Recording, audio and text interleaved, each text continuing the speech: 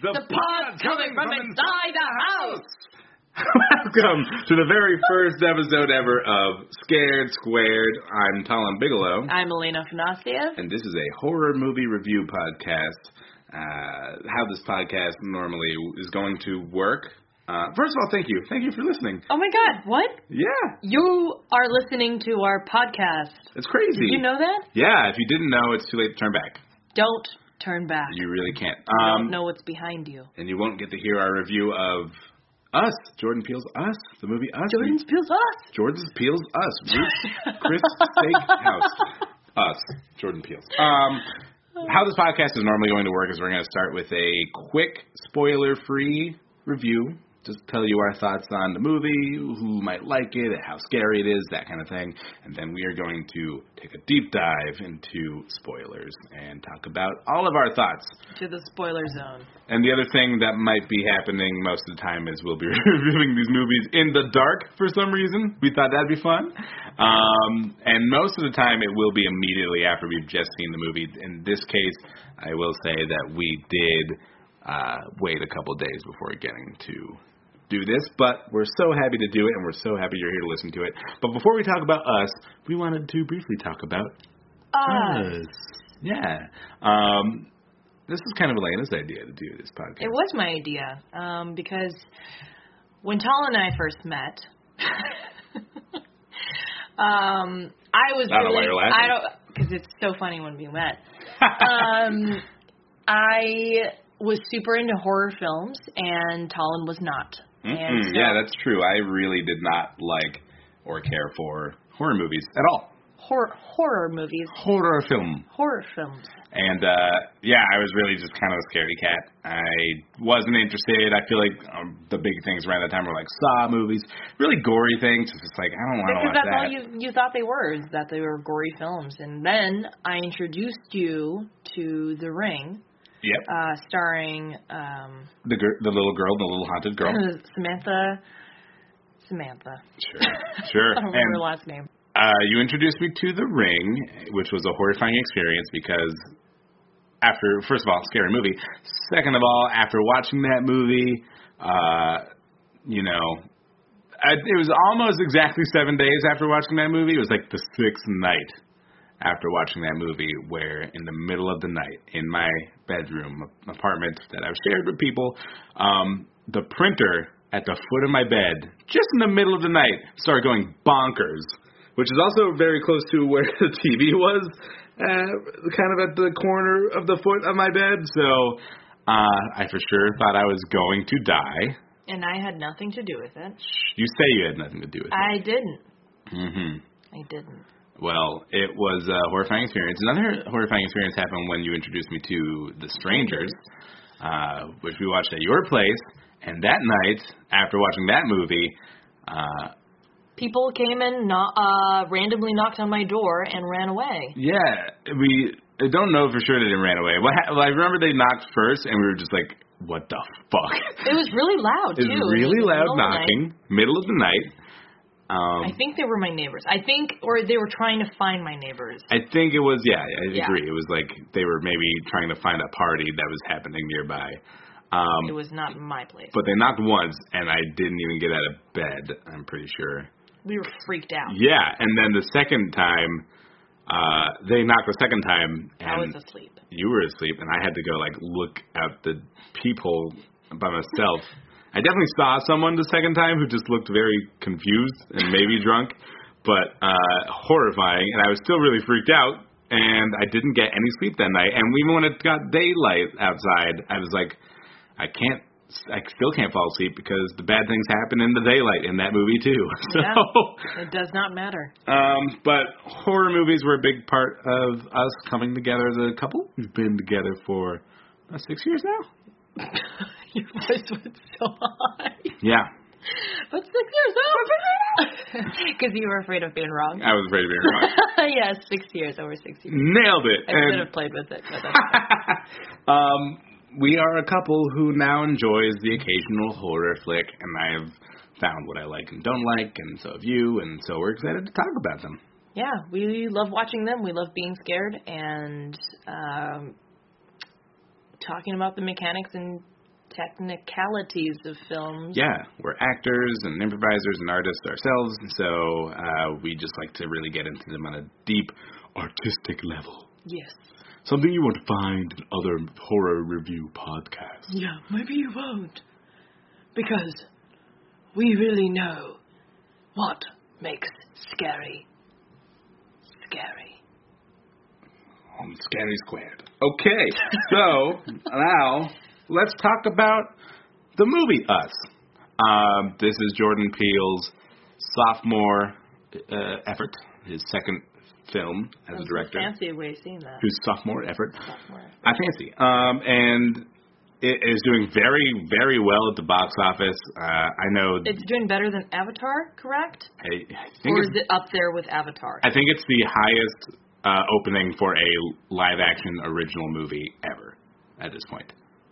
So, yeah, I'd imagine that's better than Avatar. Jordan Peele. Congratulations. You deserve this, not James Cameron. Yeah, I mean, absolutely. This is a better use of that record.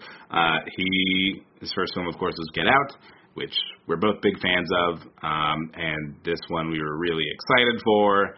And let's just get into our first reaction, spoiler-free. Elena, what was your feeling going into the movie, and how'd you feel during and afterwards? Well, we came into a very packed theater at Hollywood Theater in Portland. Hollywood Theater? Shout out. It was extremely packed. I mean, the only open seats were the very front. Yep. And so we took those very front seats, and we were in the very front of a giant screen. I've been reading reviews of this movie saying it's not for the faint of heart, so it made me feel like it was a very terrifying film. So going in, I was extremely scared. I was shaking. I kept moving in my seat. I kept looking around. I couldn't sit still, and I kept talking about how scared I was. And I know Jordan Peele's work from Get Out, and I just know he's really good, and I know he's going to make a really good movie, really good scary movie. And Lupita Nyong'o is just a phenomenal actress, and I just knew it in my heart that this was going to be good, and this was going to be scary. Whenever there's a really good actor in a scary movie, I am extra scared before going into it, just because I know they're going to be able to convey feelings better than most people, so they already terrify me. Yeah, so... And then, that's the precursor to the movie. Did you feel like the movie was what you expected it to be? Not at all. In a good way, in a bad way? Talk about it. In a great way. I mean, I'm glad it wasn't what I expected, because what fun would that be? So it completely twisted and turned my expectations, and it just wasn't what I thought it was going to be. Mm-hmm. I mean, I can't say it without any spoilers, but it's just there was a lot, and it just wasn't enough to really digest just seeing it the first time. Yeah, I agree. This is definitely, first of all, I felt the same way going in. I saw those reviews too. People calling it a masterpiece, not for the faint of heart. I expected very scary. I expected very good. I love Get Out. And then going into this movie, it's definitely a different kind of movie than Get Out. Get Out is a movie that is very streamlined and has a mystery and has a solid, definitive answer and leaves no questions. Yeah. This movie is not interested in being so straightforward. It definitely leaves questions to be answered. And that can be definitely, I think, off-putting if you're expecting to have everything wrapped up in a neatly tied bow. And it's also not necessarily as scary as Not for the Faint of Heart would suggest. No, I wouldn't say that. A lot of great comedy in this movie, actually, which you would expect from someone as well-versed in comedy as Jordan Peele. I think he definitely uses comedy as a kind of a tactic to lure you into a false sense of security, which I already hate. Like, once I notice that happening, I get scared of the jokes, because I know the jokes are only setting me up for a scare.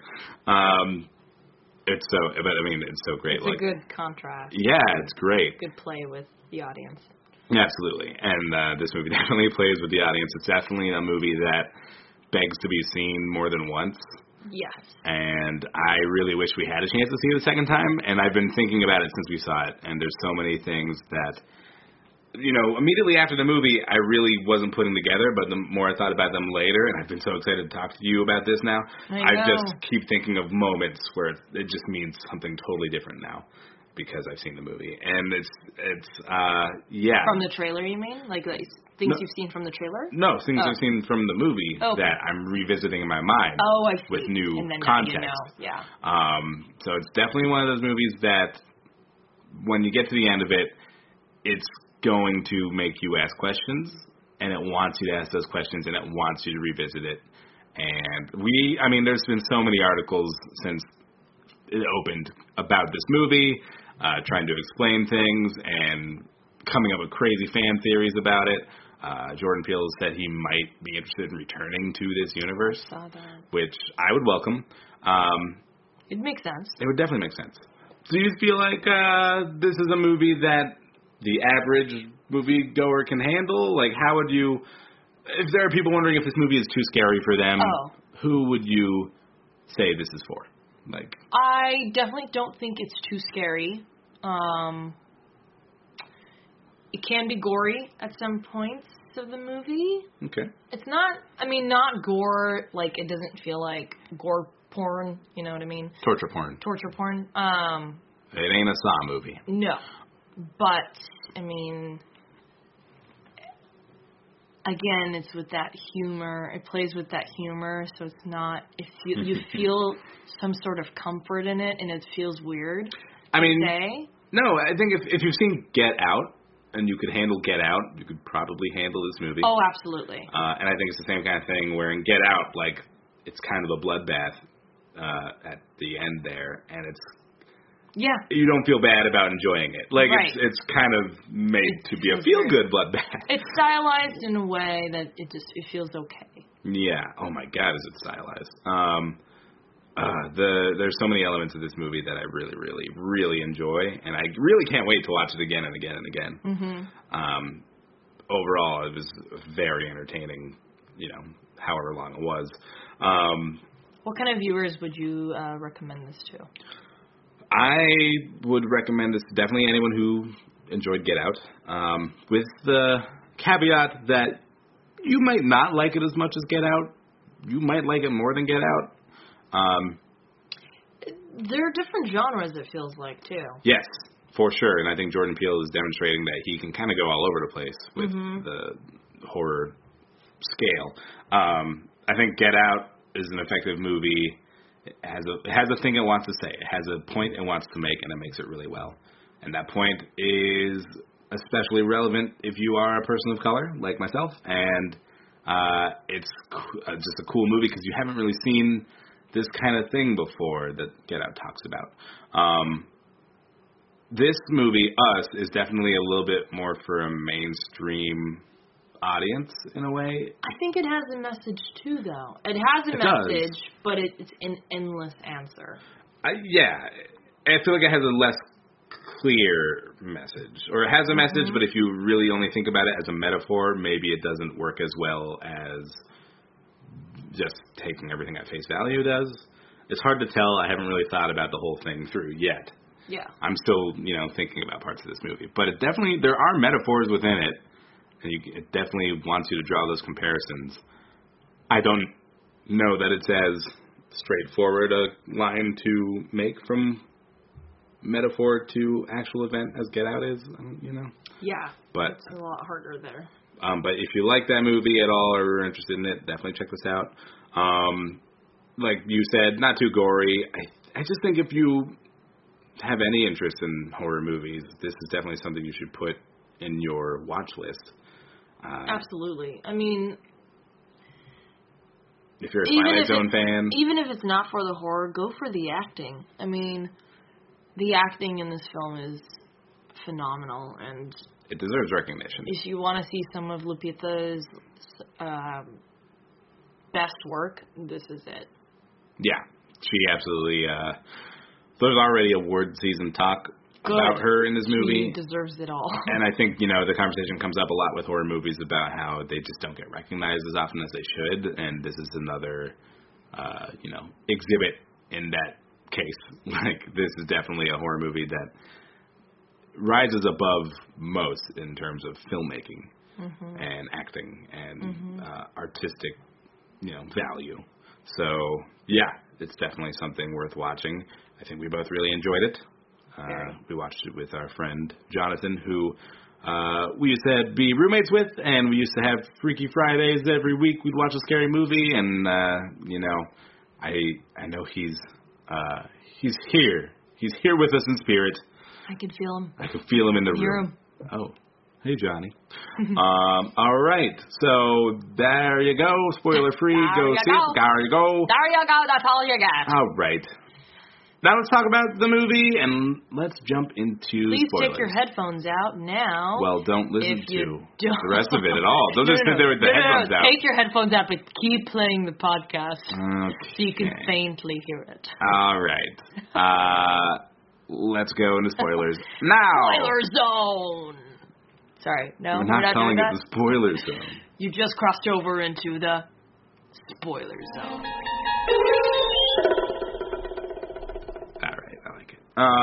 You like that one. Okay. We're talking about spoilers now for the movie Us. Spoilers. Let's talk about the spoilers. Okay. This is finally we get to really talk about this. Let's really dive in. There's so much to dive into. Do you have a place you want to start? We should just go from plot of the movie. Okay. I don't want to go too far in. Okay. Then we're just going to go in circles. I mean, that's kind of hard because there are flashbacks. And there are flashbacks that you think of as one thing until you get to the end of this movie, and then you realize it's another thing. So let's talk about it how we experienced it. Okay. So, throughout the movie, I guess the main story of this movie, as it's being presented, is Lupita Nyong'o's character, what's her name? Adelaide? Yes. Adelaide. Adelaide is, we see her as a little girl. She is with her parents. First, hold on. Okay. We open with the movie with a commercial for Hands Across America. Hands Across America. The very real 1986. It's thing. The real thing.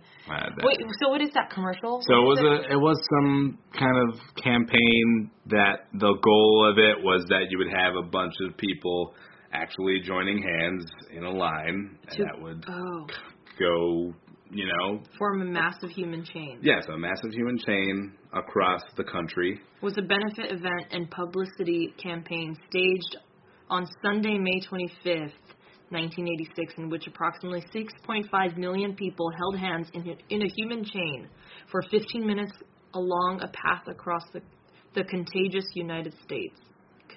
Sorry, not contagious. That's okay. We get the gist. So I know how to read. You do. This was a real thing 5 years before. It's to fight hunger and homelessness. Okay. I don't think it was very successful, if memory serves me well. There were chains of people, but there were a lot of gaps in between. It's an overwhelming thing to try and plan. So it was successful. Okay, what's it say? It said Hands Across America raised 34 million according to the New York Times. Only about 15 million was distributed after deducting operating costs. Well, that sucks. That's a big deduction. I think of the success of this more in could they form a human chain across the country? I think they did, though. No, there's a lot of gaps. Okay, but they tried. They tried real well. And that was the commercial that you open with. I don't remember if it's the real commercial or not. I wasn't alive.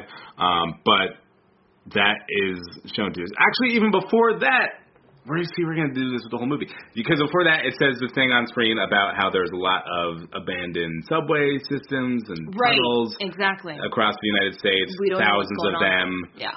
No one knows what they are there for anymore. None of them seem to serve any real purpose. It's a great horror trope, or to put that in the audience heads. I was very much not expecting that to be.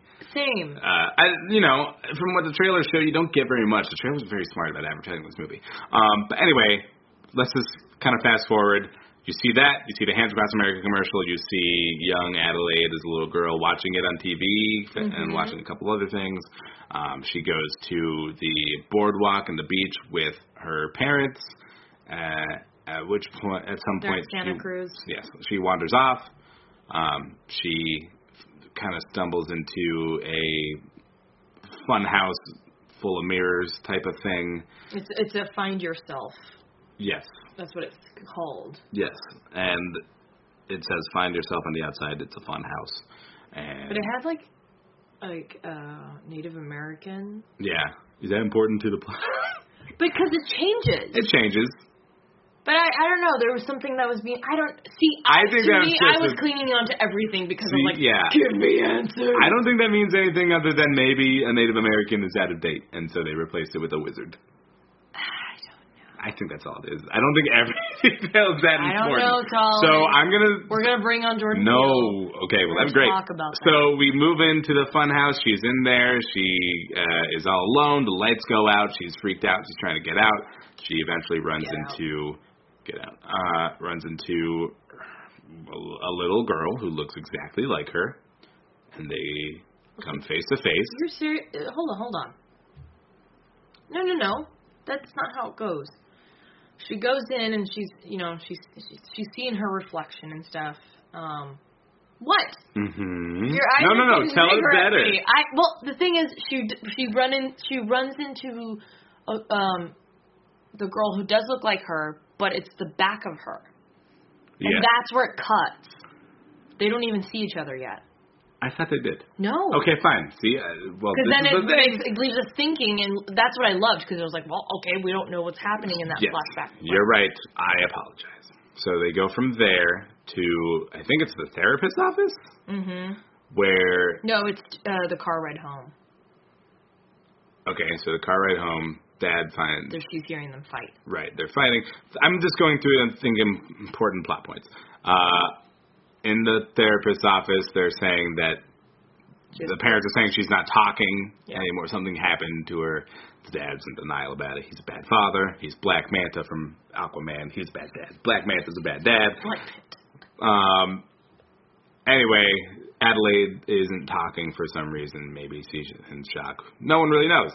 And the doctor says that she might have post-traumatic stress disorder. Yes. So I'm not sure exactly what the order of events is, but I know that we do at some point cut to current time, where Lupita Nyong'o, older Adelaide, and her family are getting ready to go to the beach. No, they are driving. They're to driving. The beach house. They are driving to the beach house. Winston Duke is the father, Gabe, and he has surprised them with a trip to the beach. Or he surprised them with this trip to this beach house. I don't know if that's a surprise, but the surprise is that they're going to the beach. Anyway, they're driving. Well, no, he asks her to go to the beach, but Lupita Nyong'o's character, Adelaide, hesitates, and she clearly is fearing the beach. Yeah. And she says, she's trying to talk him out of it. And he's saying, come on, we got to do something different and, branch out and really adventure out or whatever. And he finally talks her into it, and so they go to the beach. Yeah. She's clearly very frightened. Yes. We don't know why. We do know why, but don't. They have, let's talk about the family. There's Gabe, the husband, and then their two kids. Do you have their names? You can find us. But they have a boy and a girl. Older sister, younger brother. Younger brother's always wearing this monster mask. And he's playing with It's a Chewbacca, right? It kind of looked like Chewbacca, but I don't think it was. The kids' names. We're getting those kids' names, folks. Stay tuned. The phone lines are lighting up. We're going to answer those questions. The kids' names are coming. We promise. We'll do our research. Wait. I don't know where the older kid is. Maybe it... Oh, that's her. Okay. Shahadi Wright Joseph is the girl. What's the character's name? Zora. Zora. And Evil. Well, we haven't gotten there yet. Oh, sorry. So let's just talk about the whole thing. Sorry, I read that wrong. That's okay. You've probably seen the movie if you listen to this, right? Evan Alex plays the kid. The kid's name is... Boy, I wish they made this easier. Get on IMDb, fool. Okay, well, the main plot hinges around this. Jason. Basically, when they get to the beach and coincidences start happening, Adelaide gets freaked out. She confides in Gabe and tells him that, the story that we saw at the beginning of the movie, which is that when she was a little girl, she wandered off from her parents at this beach and went down to that Hall of Mirrors and saw a little girl who looked just like her, and she was convinced that this little girl was still, after her. Cut to immediately the little boy coming into the room and saying, "There's a family outside in our driveway." Hold on, you're skipping out a lot here. No, it happened that fast. No, what about that man he runs into? We'll talk about all those details, I think, once we kind of wrap up the telling of the story. Also, did you know that she was fearing a little girl at the beach? That the girl she ran into? She said that. Did she? Yes. Okay, I don't remember that. We were seeing the movie front row. I don't remember. I was scared, okay. So, literally, that thing is the fastest jump from I'm scared to here's the monster in horror movie history. But we find the family outside in the driveway. It's a scene from the trailer that you've probably seen, where Winston Duke, the dad, tries to confront this family outside in the driveway, which becomes clear they're acting a little non-normally, paranormally. They're not responding at all. They don't respond at all. Yeah. Then when they do, they kind of the kids skitter away. Well, the mother says or does a signal. Yeah. And then the kids scatter. So the creepy family is trying to get into the house. Long story short, they get into the house. You find out that they look almost exactly like this other family, and they're kind of not sure why they're there. They're very intimidating. The other doppelganger of Lupita Nyong'o, who goes by Red, according to IMDb, starts talking in a very creepy voice. And a very dried out, creepy voice. A very dried, unnatural sounding voice. And basically it tells a story about people, a little girl and her shadow, and how the little girl got everything, good and nice, and got to eat real food. And honestly, I wasn't even listening to that story when she was saying it. I was just so creeped out by her performance and just so amazed by her performance that I was just not even listening to that story. It's a hard line to walk, I think. Trying to put on a creepy voice and not end up being silly sounding and looking. She does it really. Her voice is. The performance was so good. I couldn't even hear what she was saying. Yeah. So she tells a story about how. I'm glad you're saying this. No, let me fill you in. The story that she tells is basically saying it's about a little girl and her shadow, and the little girl got fed nice cooked meals, and the shadow had to eat rabbit. Right. Bloody and red, and cold and bloody, and the girl got to grow up and have a family and have a baby, and the doctor had to cut the baby out of her, and the shadow had to do it herself. And it was a very, it's a story where you're listening to it, it's I don't know really what this has to do with anything. And I think this movie does a lot of that, of being literal, but also you have no idea what it means. You're like, what is happening? So I really just think we have to I think to really talk about this and recontextualize any of it, we have to talk about the spoiler, the twist of this movie. So, and we'll go through it still. But basically, what you find out, and what I think, and correct me if you think I'm wrong, but this is what I gathered from the movie. Basically, these doppelgangers, which you find out is more than just these four, is also the friends that they are at the beach with. They have their own family of doppelgangers. It's basically, it seems like, Everybody. I don't know if it's the whole world, but it's a very Right. large population Right. of America. It was on the news everywhere. These underground subway systems and tunnels that have been abandoned seem to have been some sort of laboratory holdings. And all these doppelgangers appear to be, and this is something that Red says later in the movie, basically, is that these doppelgangers were experiments, basically clones, where the experiment was to see if they could use these clones, which are AKA known as the tethered, if they could use these doppelgangers to control the people they are doppelgangers of. That is the gist. And basically, the experiment failed, and whoever was running these experiments decided to just abandon these clones, these tethered, underground and leave them there. And, they feed on rabbits. So did the clone... Oh, God, I have so many questions. We're going to get into it. So basically, that is the meat of this whole plot, is that all these doppelgangers were the product of some sort of experiment to see if they could control the humans there, based on, which seems to have failed, although there are instances where it seems like maybe they didn't fail. We'll talk about that. The other double twist of this movie is that we basically find out very end, the last shot, when the family gets away and Adelaide is driving away with her family. She flashes back to the beginning of this movie, where it's revealed that when she was a little girl on that boardwalk who got caught in that hall of mirrors, the doppelganger of her, Red, the young Red, actually took her underground and switched places with her.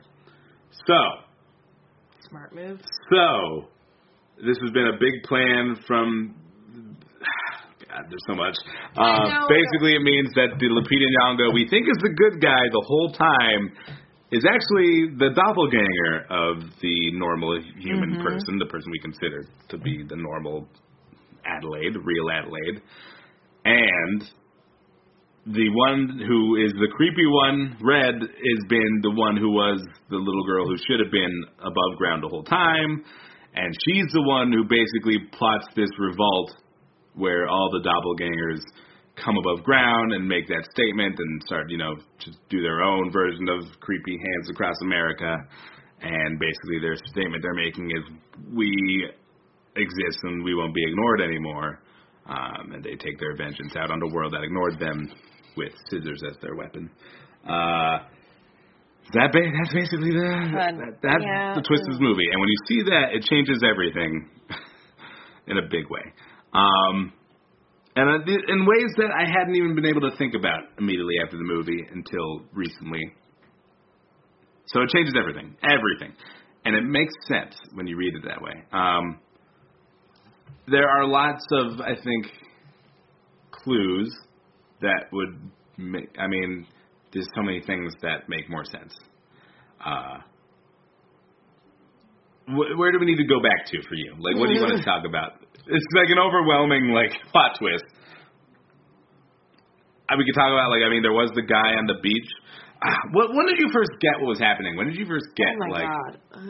Let me not get what was happening, but, I remember when I thought about how there was the guy you see in the beach, in the first scene, who's holding the 1111 sign. Right, which you said it was the guy from the ambulance that when they were driving into Santa Cruz. Yes. They made it clear that, this guy that young Adelaide sees holding a little sign, when they drive to Santa Cruz and the family sees a body being loaded into an ambulance, that body is holding that sign. It still has that sign, on their, chest, they were just holding it. So it's clear that that's that same person. So that means that guy came up? Yes, it looks like that guy's doppelganger, that guy's tethered version, came up first, and I think drew first blood against the guy holding the sign. And this is the doppelganger version of him has the 1111 carved into his head. So is that... Okay. Okay. What? Just trying to think about it. So he comes up before even the family comes up. Yeah. I think he's one of the first. He's one of the first. I think he is the And first. do you know what that scripture is, or that? Oh yeah, it is something very I have it vaguely here. creepy. Do you have it? I had it. Yeah. Yeah, it is something that is. It's very vague. Yeah. It's vague and creepy. It's not something that necessarily I think means anything to the plot of the movie, but it is a nice creepy Bible verse. Yeah. When you find it, let us know. But yeah, so that guy is the guy we see when the current day family goes to the beach and young Jason goes down to the boardwalk and sees from the back this creepy guy in a coat with his arms outstretched, one of them being seemingly very bloody. And it's a very gross image. So that scripture, what is it called? Jeremiah 11:11 from King James Bible. It says, "Therefore thus saith the Lord, Behold, I will bring evil upon them, which they shall not be able to escape, and though they shall not cry unto me. I will not hearken unto them." Amen. I don't know what that means. So it's just creepy. It's just like, sounds very creepy. beware, I'm going to bring my wrath on y'all, motherfuckers. So I guess that is like a warning to the... It felt like a warning to, people on Earth. Or people, sure. not on Earth, but I mean... But the guy we see it come above. from first is an above ground person, so I don't know. And he is homeless, which is what those Hands Across America was for the thing. For homelessness. So what did you think this is a metaphor for? I don't know. Because I thought it was going to be about, like, us being our own villain, or, like, you can be your own worst enemy. But it almost felt like it was a larger metaphor for something else, and I'm just not sure. I don't know, honestly. A lot of it people wasn't very have clear drawn to me. comparisons to, like, class struggle and, the haves versus the have-nots. Which makes, this is the reason that the tethered want to rise up above, because they know there's this version of themselves that is having the best life, or at least in their eyes, a much better life. Right. They seem to feel that connection. They seem to know that. They seem painfully aware of how much better the other half is living above ground.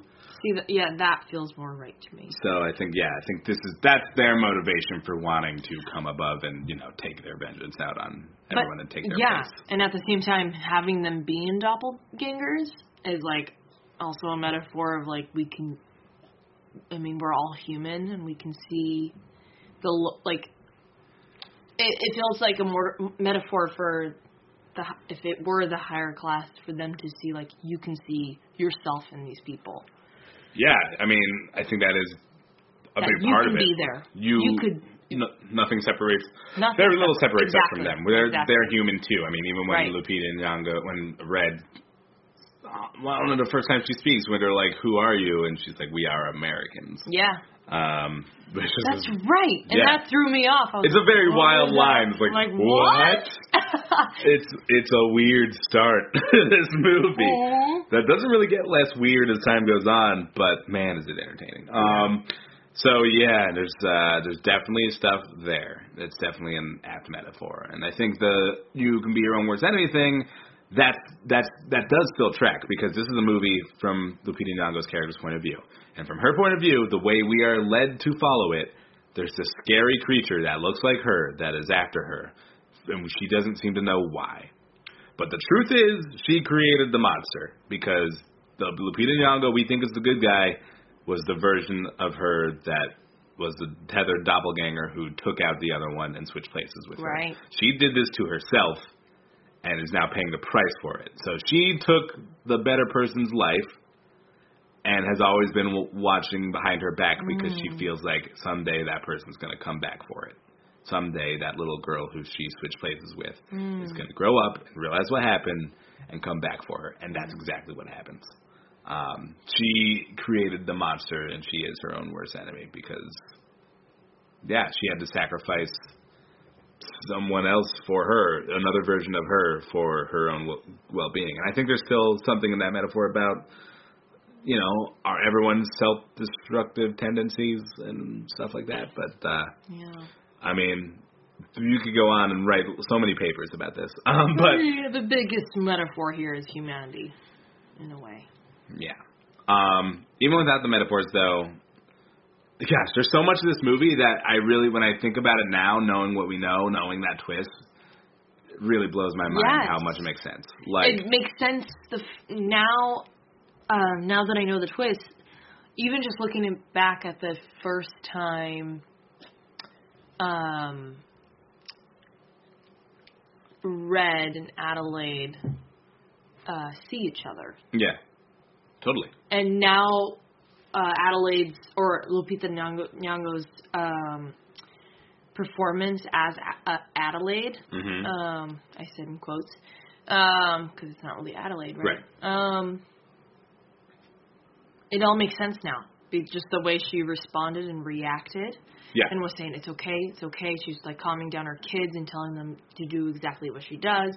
Yeah, totally. She's not like so much horrified feeling. Yeah. Like she is like... She's like, fuck, it's here. Yeah, she's like concerned. It always does feel like she knows maybe more than she's letting on. Not even that, but like she's not as scared as she should be. Yes. And you do wonder, like, what is she thinking? She looks almost more revengeful than, or almost prepared in a way, or just... She's thought about this. Yes. And she has, and that's... She is a little horrified, but she's also like, I don't know, there's a lot of knowing... Yeah. Subtext. So even beyond that, like I keep thinking back to the two moments? Is it 2 moments where she where she's facing the doppelgangers of her kids. She doesn't immediately try and kill them. Like, first of all, the first one is when the girl gets hit by the car and she gets out of the car and she goes into the woods to find her. Oh, my God. Because in the context of this twist, totally forgot about that is directly her daughter. Directly. Like, that is her daughter. Oh, right, because of the doppelganger world. Right. So she's going out of the car, and she goes to find her daughter, and she's almost, like, trying to, like, shush her and, like, kind of console her when the daughter's, like, I don't really know how to describe what she's doing, hanging out in that tree after getting... Well, she's trying to attack her, too. Yeah, she's kind of trying to attack her. Still trying to attack her. And it's just like... Lupita Nyong'o's trying to, like, convey, like, it's okay. Like, you're going to be fine. It's okay. This is all going to be fine. She's not, like, scared of it. She's very much not afraid of her. Right. And that was a weird moment for me, because not knowing the twist, too. Yeah, it's just like she's trying to make her understand and trying to almost, like, soothe her. It was a weird... Because in my head, I was like, well...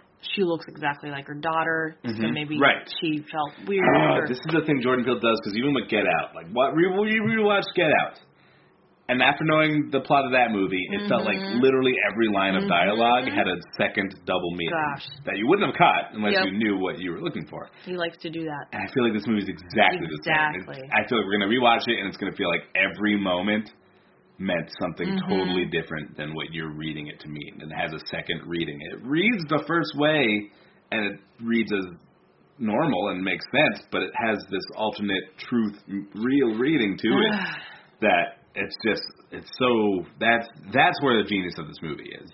It's not that the plot makes perfect sense on the first go around, but it's having the layers in moment to moment. So there's that moment. There's also the moment with her son, where the little boy is like, setting the trap with the car that is he's rigged to light on fire and explode.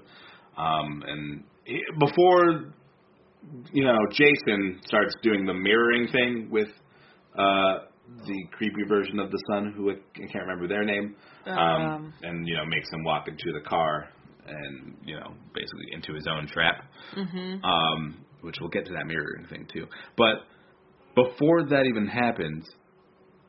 Mishka farted. I'm sorry. Okay, so we have a dog. Same as Mishka, and he farted. You probably heard it. I thought it sounded like some neighbor, like, screaming in the distance. It was Mishka's fart. He totally farted. This is why we're doing this in the dark. I'm sorry. So, before that moment even happens, though, like, she kind of does another thing where she's trying to, like, She's just trying to communicate to her son. Is how it's like. She's like doesn't want to hurt him. Doesn't the kid? When you remember in the daylight when they're driving away and the fiery car, where the boy burns himself because the little boy forces him to walk backwards into it. Right.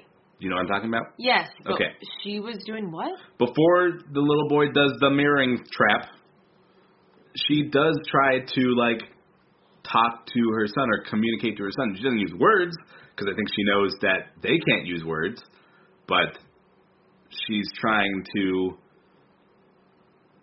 communicate non-verbally to her son to like, I don't know. It's almost like she's trying to turn them onto her side and just be like, don't hurt my family. Like that's the sense I get from it. Thinking about it again. I just don't remember her communicating to him. Not verbally. It's unspoken. Okay. But I'm forgetting that moment, I guess. Yeah, I mean, there's a lot. But, like, there's a moment... Pluto, by the way. Pluto, yeah, Pluto. With her kids, both her kids, she has a moment like that with each of them where she's non-verbally communicating to them, almost like she's trying to, like, stop them from hurting her or hurting her family or, like, trying to get them to be on her side and make them remember that, like, I'm your mom.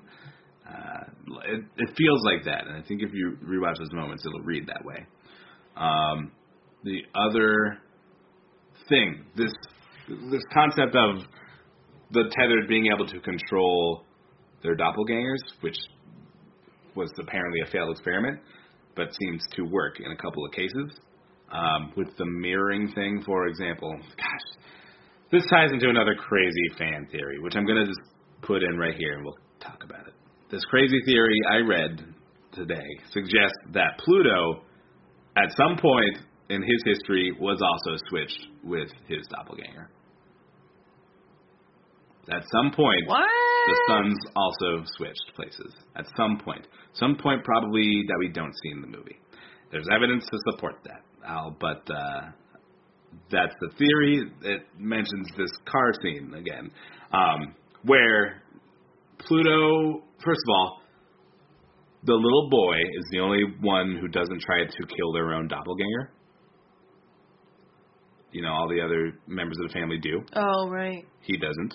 He tries to play with him almost, or play a game with him, and tries to get away from him and trap him there, but not kill him. This mirroring thing that happens. That's right. You know, because whatever they do down there, they copy. And for some reason, that's a smart fan theory. The boy is able to make his tethered counterpart walk into the flames by doing this mirroring exercise.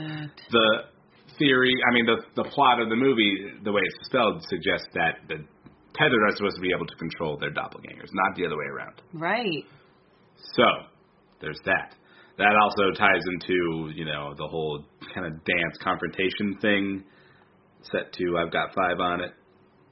That happens between Red and Adelaide at the end, you know. That feels very much like the doppelganger, the tethered, is controlling Adelaide, even though we realize afterwards it's switched. I think I'm like losing my. Yeah, this is a movie. I need charts and a chalkboard. But well, I don't remember Adelaide. Adelaide, I guess the real Red. Adelaide, the actual tethered, who we don't know that. Right, but I don't remember her controlling Red. That is. I don't think she did. Okay, maybe, I don't know. Yeah. Maybe. She was getting hurt in that scene. You're right. But it's so there's no language to talk about this. I know, that's the thing. This is so confusing that it's layered. It's not even. Yeah, it's crazy. Anyway, that was a little side trip to a really interesting fan theory that you can read up on. Let us know what you think. It makes sense, though. It does make sense. In some ways, it does make sense. But I also wondered why that kid's mouth was all burnt up. Well, if they're mimicking each other, maybe that kid also has the similar kind of magic trick toy. And with the boy above, he keeps doing it, but it doesn't work. but it's really creepy. It's really fucking horrifying and creepy to think about. And the other side, it does work, and he's just burning his face against his own will. That's fucked up, right? Oh, God. Yeah, right? These are the things that keep me up at night about this movie, really, is thinking of shit like that. Oh, my God. That must be the truth. Oh, that's terrible. Right? The kid that has... The scars. Yeah, he has a little, magic trick. It's like a magic trick that's like a light up instant spark kind of thing. Or flaming, sparking. Yeah. And he has it throughout the movie and does it a couple times. Yeah. And it most of the time doesn't work for him. But if the doppelganger version of him has that same toy and it does work for him, then what must be happening is horrifying. That's terrible. Because it wasn't working. He's just holding it in front of his face, expecting it to work. But if it's working on the other side, that's scary. That's a well-crafted thing that isn't even really, we had to have that realization outside of the movie. It wasn't presented in the movie. And maybe if you're watching the movie and you pick that up real quick, then, you're smart and good for you. But, But pretentious. And maybe that's the kind of thing where you watch this movie again and you notice that. And then you go, oh, fuck. There's layers to these moments. Mm-hmm. There's just so much of this movie that I really do think every moment is going to have an alternate read. And we could really spend a lot of time going into it. Sure. I want to get away from it a little bit and just talk about these characters. I really want to, Winston Duke's Gabe character is hilarious. So good. Winston Duke said that he definitely based some of his character on Jordan Peele himself. Really? And I could totally see that while watching the movie. I was like Jordan Peele. I know. I was like, this feels like Jordan Peele almost wrote himself into the movie. Yeah. This is me. But I really particularly love that moment when he's trying to be sexy on the bed. Oh, my God. And, gets all set up to look sexy, and it's not sexy at all. And Adelaide's, not even paying attention, is like, I want to go. And he's like, where you trying to go? Yeah. It's so good. He's, not sexy at all. No. And it's I also love that there's an article going out about his thighs. Winston Duke's thighs. Yeah, he's a meaty man. He has some meaty thighs. And I noticed them too. Yeah? Yeah, he has some very meaty thighs. Should I be working on my thighs more? Listen, he's that's a credit to him. I think a lot of people do find him pretty attractive. I think he's attractive. And in this movie, he's so dorky and not attractive at all. It's great. No. He's attractive in his dad. Sure. He plays that role really well. When he dabs. Oh my God, he's like, look, he's trying to get their attention. He's like, look. Even that's again, he's Jordan Peele's biggest tool for, undercutting the tension of the movie with a joke. That character has a lot of humorous parts and lines. Yeah. Even the kids. Gosh, it must have been so fun for all these people. All the adults who aren't Adelaide especially. This is Lupita Nyong'o's movie. She's the star of this movie. She's the creepiest part of this movie. She's the protagonist. Oh my God, we didn't even talk about the fact that Red is the only doppelganger that can talk, and that's because Red came from the surface and that makes sense. knows how to talk. And that's why when they were in the therapist's office and they were saying, our little girl's not talking, it's because they wasn't their little girl anymore. It was the version of her that doesn't talk. Reading that. I know. It's so good. Anyway. Makes sense. I know. But, sorry. So, Lupita Nyong'o, she's the creepy one. She put her in creepy land. Creepy. But all the other adults, kind of funny when they're doppelgangers. Oh my God, Elizabeth Moss, Kitty. Yes. Her name's Kitty. Kitty, yeah. And Josh. Josh played by Tim Heidecker. That was great. Tim and Eric. He's just a douchey. Even his doppelganger was douchey, and it was funny. Yeah, Tim Heidecker is a comedian, so I was really wondering how he was going to... I didn't know he was in this until I saw his name in the opening credits, and I was like, what? And then, first of all, the trailers really kept their doppelgangers under wraps pretty well. I did really not expect that other, like his and Elizabeth Moss's characters' families have doppelgangers at all. When they showed up, the like, theater, the whole theater was just like, oh, there's more. And you watched them all get terribly murdered. Josh's doppelganger is named Tex. So funny. Kitty's doppelganger is named Dahlia. That was creepy. Oh, Dahlia. Dahlia, yeah. She was also very creepy. But yeah, like Tex as doppelganger Tex is like so funny. Just like the way he like kind of saunters around. His cadence and his physical cadence, and he's just like this weird smile on his face. Even the way he like grunted, he's like, oh. Yeah. Like he was still like making jokes through his grunts somehow. Oh man, there's so much of this movie. I mean, even realizing this, but like there's that scene on the boat where Gabe's doppelganger Abraham is like shouting at someone, and you don't see who it is. And I don't know. While watching it, I didn't think it was. Like he's on the boat and he's like grunting across the lake at someone and someone's grunting back. Yeah. And you realize later that's Tex. That's the other doppelganger. But they haven't been introduced yet. So when that's happening... he was grunting at them? I mean, I think that's pretty clear now, yeah. Oh, okay. It was almost like a signal to be like, it started where... Like, they're communicating. That's how they communicate. That's how the doppelgangers communicate. Right. Except for Red. Anyway, but yeah, the whole other family... doppelgangers. Also, you showed me that those twins were from something else? From Friends. They were from Friends. They played whose baby on Friends? They played Ross and Rachel's baby. Is that right? No. I don't know. I don't watch. They didn't have a baby. Watch Friends. They didn't. Are you kidding? I really don't know. They got together at the end of Friends. Well, someone's baby. I should know this. It's definitely not, Dylan and Cole Sprouse who played Ross's baby. Well, actually, I think Cole Sprouse only played that, so never mind. Well, famous baby, basically, is what I'm trying to say here. Anyway, those twins are creepy because they're twins, and then they have doppelgangers, and they're, even more creepy. Ross and Rachel did have a baby. Okay, so I was right. Wait, I don't remember. Why do I not remember that? Just admit that I was right. It's fine. Anyway, we got to move on.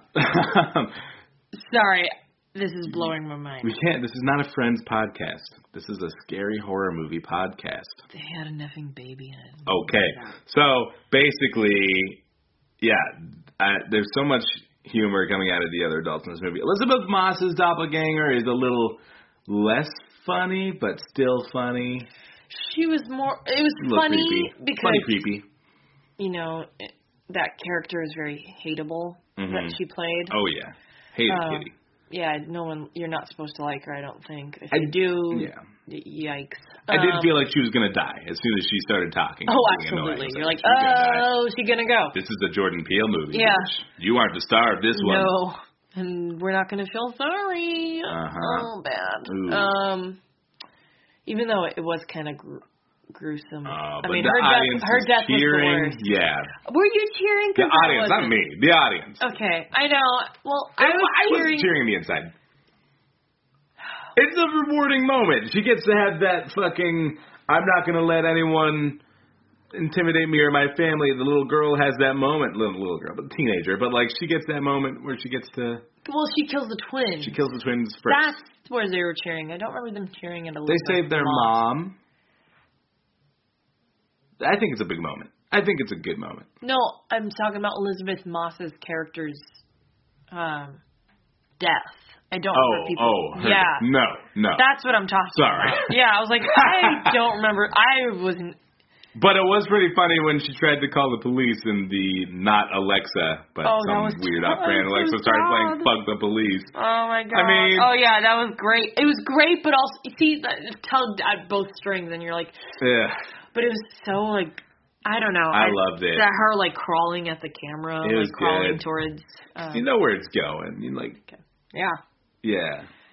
I think it was, and that's that contrast in this movie. And this whole movie is about, like, contrast and duality of people. And, yeah. You're right, though. It was, like, it's hard to watch, but great to watch. Well, is there anything else we haven't talked about? Not that I can think of. Okay. Overall, this movie, we're going to have to watch it again. Yes. Yeah. Definitely have to see it a second time. And a third time, even. There's lots of theories about things happening on the internet all the time. It seems like every day there's a new article about this movie. And I think that's the genius of it. And Jordan Peele's made something that we're going to keep talking about. Would definitely say you didn't like it as much as us. As Get Out? Or how do you feel? I don't want to compare them. They're not comparable to me. Yeah, that's fair. They're very different movies. Yeah. I would agree. Like, if I have to choose one, I think, again, because I said it earlier, I think Get Out just speaks to me more because of my personal experiences. But if Jordan Peele wants to return to this universe, I really welcome it. Because the movie, the way it kind of ends, not only do you get that whole twist ending, but then you get basically Doppelganger, who's one, driving off into the sunset with her family, but there's a whole massive chain of doppelgangers that are joining, and that's where the movie ends. So it's like they kind of won. But now that I think about it, that fan theory about Jason and Pluto being mixed up. I mean, at the very end, it was him and Lupita's Adelaide looking at each other, and she, when she smiles. This fan theory, somebody compares that smile to the smile at the end of the Thriller music video, which I definitely felt. Freeze frame. Yeah. Yeah. It could be, but I mean But he looks fearful of her. He definitely seems like suspicious of her. It seems fearful to me. Really? Okay. Yeah. He looks a little scared to me. So that's where he could tell, like, his mom was weird. He even had that moment when he kind of sees her killing one of the other doppelgangers. So there's a lot, I don't know. There's something there. Yeah, there is some weird subtext. He already doesn't trust her, and maybe he hasn't trusted her for whatever reason. And to me, you can read that whatever way you want it. I think someone also called it, like, Schrodinger's, theory. Like, it basically means it's true or it's not true, depending on how you choose to look at it. Until Jordan Peele says definitively. But, like, I could read that as maybe he's always mistrusted her, and that gave him more reason to. And maybe that mistrust isn't even, I don't trust you. Maybe it's, how do I know you're my real mom, because he knows what's going on. Or it could be read the other way, where it is fear, and he has figured out something's not right with her, and maybe doesn't know what yet, but he doesn't feel that connection to her for whatever reason. You can kind of read it either way. Yeah, and that moment where she, like, turns around and, they're listening to I Got Five. I got five on it. And she, I read this in the article too. Oh, yeah. That she tells him to go on beat, or like she's like snapping along. Him, but it's offbeat. She's offbeat. Yeah, it's a weird thing. I mean, and this is the whole thing about their characters too. Like, they made that very clear that the little girl who's the dancer, that is, like, she has this great talent for dance, and Doppelganger read her. Running. Huh? No, not running, dancing. I'm talking about Adelaide. Oh, okay. I'm talking about the other girl. The other one's running. But yeah, Adelaide is, when she's a little girl, she is a dancer. We see her actually dancing and being really good at it, and we see a doppelganger version of her attempting to dance, and it's really not right. She's not graceful at all. And then those two get switched. So, I mean, that definitely leads into that twist of the one who's Adelaide that we think we know is the one who doesn't have rhythm, isn't a good dancer. That's right. When that confrontation is happening, and the doppelganger, Red, is very graceful with her, like, movement and attack. She knows dance. Yeah. That was such a trippy reveal to me also cool. later when I realized it. It was like, fuck. There's so much, like... To me, this is a movie that at first, I wasn't sure how I felt about. I definitely was entertained, but I wasn't sure how good it was. But the more I think about it, and the more I have those realizations, the more I like it. Yeah. I just think the more you see it, the better you'll love it. It's so layered. And it's just it leaves you hanging a lot. Yeah, definitely by design. Like, this movie could have been very clear about all these things, but it wouldn't have been as interesting. Yeah. And well, that's what they always say is like that's a good movie and a good book or whatever, is that they leave you with a lot of questions and a lot of open ends and leaves you talking about it. Exactly. Leaves you talking about it, leaves you curious, leaves you, trying to connect dots, or it makes you feel more invested somehow. Yeah, totally. Instead of just being like, well, I totally get that story and I don't have any other questions, and this is the opposite of that, and it feels like it just leaves you wanting more. It leaves you wanting to see it again. It leaves you, wanting to see the details of every scene and how it all connects to the, and where it goes from there. Or because it's definitely a story that is not over. No. I mean, yeah. They're still fighting, I guess. Yeah, there's still a whole race of doppelganger tethered people who are coming to the surface. They zoom out at the very end, and they're all linked up, and they're helicopters. They have made their statement. Now what? Like, now what is this world? I mean, I guess you get on the story there, and the story is, okay, this subterranean race of people has just made themselves public, and we either have to, I guess, accept them as people, or there's a war, or genocide. I don't know. I'd be very fascinated to see another story in this universe. The thing, we're saying all this about this movie and how it makes it so great is to have these open endings, but Get Out was the opposite, where it had a very open and shut story. It had no more questions at the end. You got it all. That was the end of that story. Right. And it's also really good. So Jordan Peele has proved that he can do both really well. He can give you... I think Get Out is more of a thriller in my head. Yeah, it's more of a... he called it a documentary. Well, yeah. It's definitely a social thriller.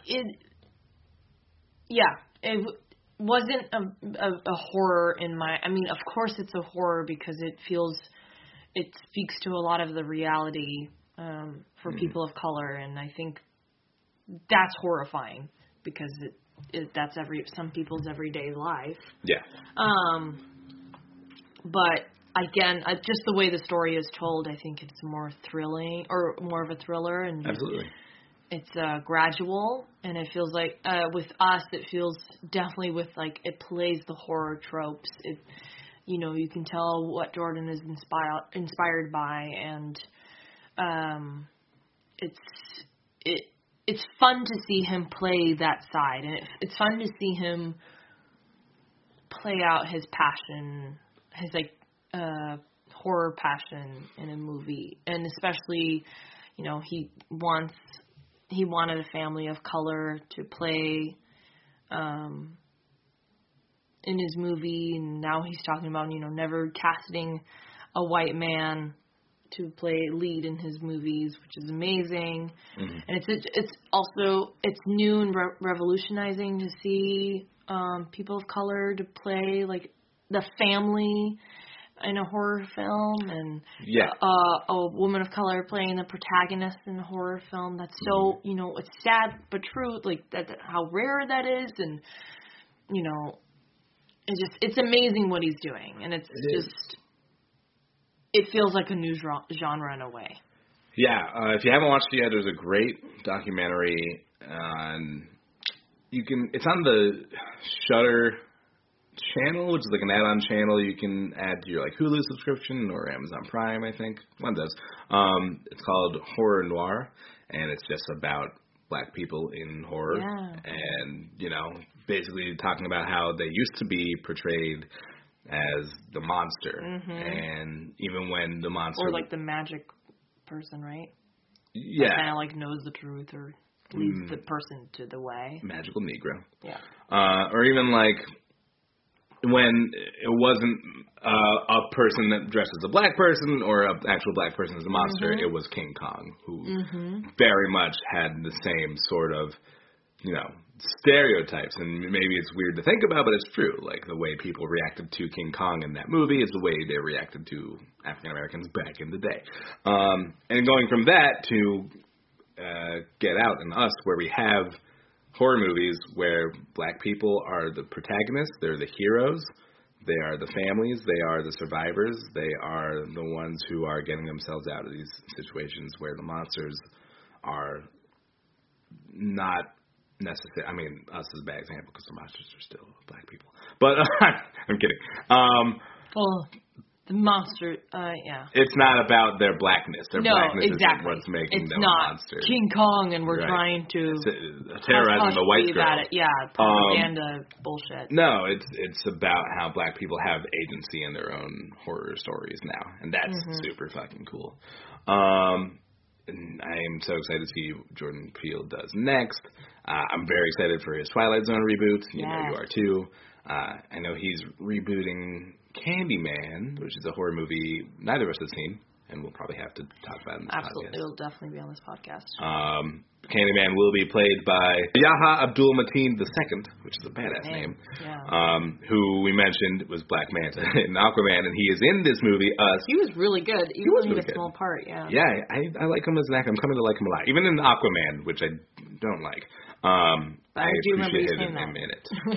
Yeah. So he was basically young Adelaide's father, who we see in this movie, and also that character, doppelganger Wayland, which was awesome to see. Like even then, he had no lines, but his physicality was just incredible. He's a largely not focused on character. Like, I feel like the whole movie, when first of all his first few scenes as the father, you never like almost see above his neck. Yeah, you sort of see him. Yeah, you see the back of him, just like Adelaide would see. Is very much from a child's perspective. Yes, which I loved. I loved that they did, or Jordan Peele did that. Yeah, it's really like a direction that was perspective shift. Prescription. Rift. Prescription rift. Yeah. That direction. Erection dicks. Yeah, anyway, but when he is a doppelganger, you do see his face, and he gives a great performance. But his body alone. I mean, I'm all about physicality and character, and just seeing his physicality transform, and just how. That moment was like, he stole that moment for me. So I was just impressed. If I had to be an extra in one of those scenes. I know. I would honestly be like, I'm not sure this movie's going to work. I don't know. So interesting. What's that? So I have to be this version of me normal. Okay. And then I have to be like glitched out weird version of me. Okay, doppelgangers, thank you for day 2 of shooting. So now you're doppelgangers of yourself, and everyone move all weird. Jordan Peele? I'm Jordan Peele, horror director. I've won an Oscar. Thank you very much. And I would really appreciate if you listen to me. So, doppelgangers, what I'm going to have you do, just kind of move around all weird. Don't talk. And, have fun with it. This is a movie that's real weird on paper and really needs great performers to make it function.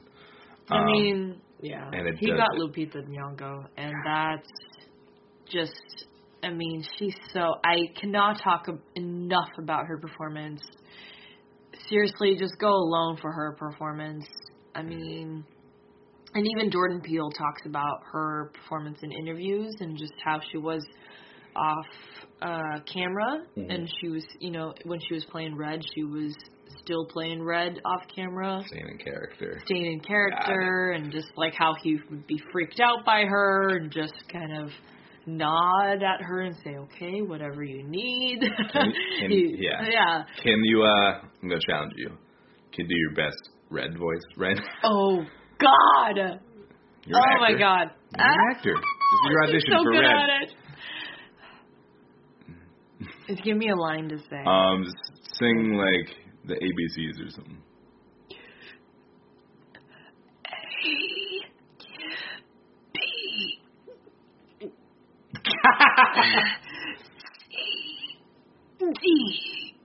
Okay, stop. Okay, stop it. I want you to stop. You're freaking our dog out. The gulping of her, like the gulping alone just freaked me out. She's so good. She's so good. Well, you know the first one. Once upon it's creepy as fuck. I mean, that takes a lot of ab workout, like ab muscles. I mean, she's just so brilliant. What? Like, I could talk about her performance alone for 3 hours. You know, one thing we're not talking about, I haven't heard anyone talk about for this movie, and I think it's just because it's so well made and seamless, but, like, I just feel like we've never had a movie where it's two doppelgangers, you know, or people. I think of, like, The Parent Trap. I think of, like, movies where you have a person playing themselves, playing, like, another part against themselves. I mean, I guess Social Network did that pretty good, and that was, like, the last we've talked about that. Because Armie Hammer? Armie Hammer, yeah. That was the last time we had a movie that I feel like really, really did this in a big way. Mm-hmm. But even then, it was like, we didn't know Armie Hammer, you know? We all assumed that was twins. Well, so and now we know. But, like, this movie does such a good job of playing actors, like, the mechanics of having actors play against themselves. You don't even think about it. It really was a long time before even thinking, oh, yeah, they're, like, in a room maybe staring at, like, a double, like a body double. Right. Or, like, a ball on a stick. Like, you don't even think about the mechanics of it at all because it's so well made. You just believe that there's another version of them in the room. There were parts of the movie where I did think about that. I was like, that's right, that's not her. She's looking at a different actress. Yeah, or like where they're like actually physically engaging with each other, and you're just like, I mean, that's not. I mean, there were moments where, the moment for me where I was like, hell yes, this looks amazing, like, because it's the same actress. It was the girl, Zora, when they were by the car. And they were moving by the car. God, yeah. Like across, or Ombre is that? Ombre, yeah. Ombre. Interesting name. I know. I wonder what the reason I wonder is why for all the these names names are all so interesting. Yeah, and so that part I was just amazed because it was like one shot and they got both of her, the two different. The doppelganger and the real one in the same shot. Yeah. And I was really amazed by that. And just it's really impressive. Jordan Peele just does a good job. Yeah. This all the work. Yeah. Cinematography, all the production people. The music in this movie. Is so good. I mean, the score is great, but the use of I Got Five on it is now forever iconic. But now it's not terrifying. It's after seeing the movie, it's not as terrifying. Right. To you, it is? No, I don't think it's necessarily like I didn't scary really go to in. Me before. I did think the trailer made it like that's a fucking creepy song now forever. And in the movie, it's like kind of just a beautiful artistic choice. It's weirdly beautiful. It's tense and it works. But it's creepy. And I don't know. It's good. It's good. It's good. But I've been like listening to just the original song like, nonstop recently because it's like that groove is iconic now, and it's been brought into a new era. And snap on off beat. Snap on the 1 and the 3s, which is weird. I got 5 on it. That's weird. That's fucking weird. Yeah. You should have known. All black people, you should have known. We should have known the moment she was snapping on the 1 and the 3s that something was up. Why didn't you know, Talon? I don't know. God. Yeah, we can talk about this movie forever, obviously. I know. Well, we got to wrap it up. I think one thing we should maybe end on is like scale of 1 to 10, 10 being the scariest, 1 being not scary at all. How scary was this movie to you? And this is like a moot point because, like, you know, every scary movie is going to affect people differently. People individually find different things scary. There's not going to be a scary thing we agree on. I think I didn't realize people had a fear of doppelgangers. Right. That is not a fear of mine. Not me either. It's a fascination for me, and I don't think it doesn't scare me at all. I mean, there are other worse things that scare me, and so for me, the idea wasn't even scary to begin with. So, I mean, don't get me wrong. If I saw a doppelganger of myself, I'd be pretty freaked out.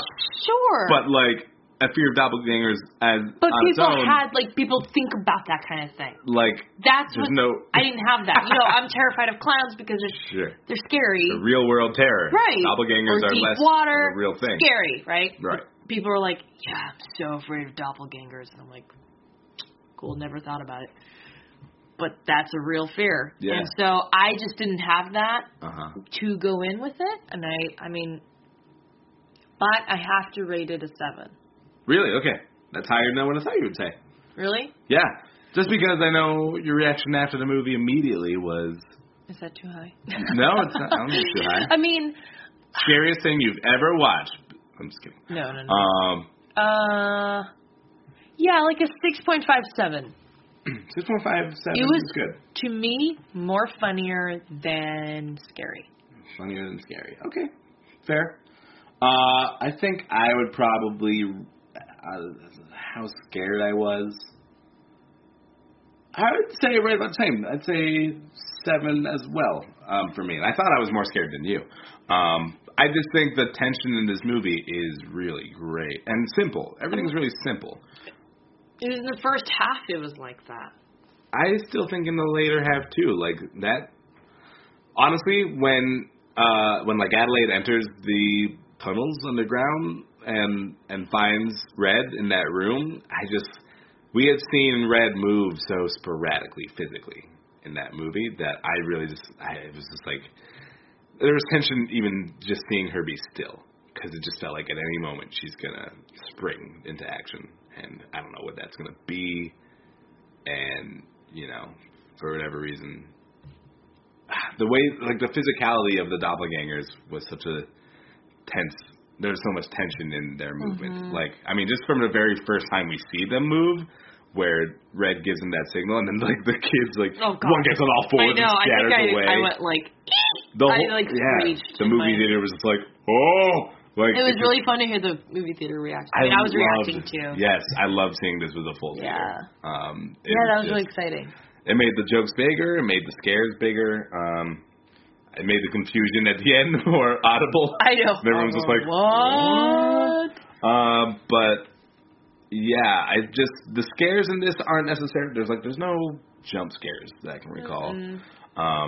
Nothing like that. But I'm pretty sure I had a big jump scare in there. I'm pretty sure I jumped out of my seat. Well, I don't remember the moment. I do. Okay. Do you want to talk about it? No. Okay. We'll save that for you, listener, who somehow listened to this without watching the movie. If you did that... don't do that. Don't do that with this podcast. I mean, unless you're just never going to We're telling them at the very end after. Hey, congratulations on making it to the end, idiot. But don't do it, okay? Don't. Yeah, but I would say that the tension alone in this movie brings it to a 7. Like, there is some real good tension and some good scares, some original scares. I think Jordan Peele is trying to create original terror. Yeah, it felt really original. Yeah. Even having the tropes in there, it was still, like I said, it feels like a new genre. Yeah. It feels like a new genre of horror. It kind of flips from genre to genre, because like the beginning of this movie is basically a home invasion movie. Yeah. Which is scary to me. That's a real life thing that is scary to me. Even more so when the invaders can like climb fucking trees and I don't know, break your legs with a baseball bat from behind a closed door. Like nuts. Yeah. And they can steal boats. There's some great there's some boat humor in that movie too. I know. Where the doppelganger is trying to start the boat back up. I love it. Anyway, I I think we have to stop ourselves. Yeah, we really got to wrap it up. Thank you so much for listening to our very first episode. What we're also going to do is have a bowl full of horror movies that we're going to draw from at the end of each episode, and we're going to tell you exactly what we are going to be reviewing next episode. Yes. We won't know what it is because we will be drawing it randomly from a bowl. Yeah. And maybe in the future we'll draw it on the air. I think that'll be fun. Yeah. Okay. I thought that's what we were doing. Right. Right, we won't for this episode because we weren't prepared. But for the next episode. And if there is a movie that seems timely, it feels like the right time to do it, and we don't draw it from the bowl, that's why. You know what we're gonna review it. What is it? Scary Stories of Some of the Dark. We're gonna have to review Right, that one. when that comes out, we're gonna review that. Which I have. I'm terrified of. I didn't even grow up with it, but I'm still scared of it. Well, yeah. Anyway, that is our show. And, thank you for listening, and thank you for just being you, man. Thanks for being you. People. Yeah. Maybe I'll take us out with a little I Got 5 on it. All right. I'm Talon Bigelow. I'm Elena Afanasius. And this has been Scared Squared. Oh, I wouldn't say that together. That's okay. Damn. I got 5 on it. This has been Scared. Sin with us in the weed.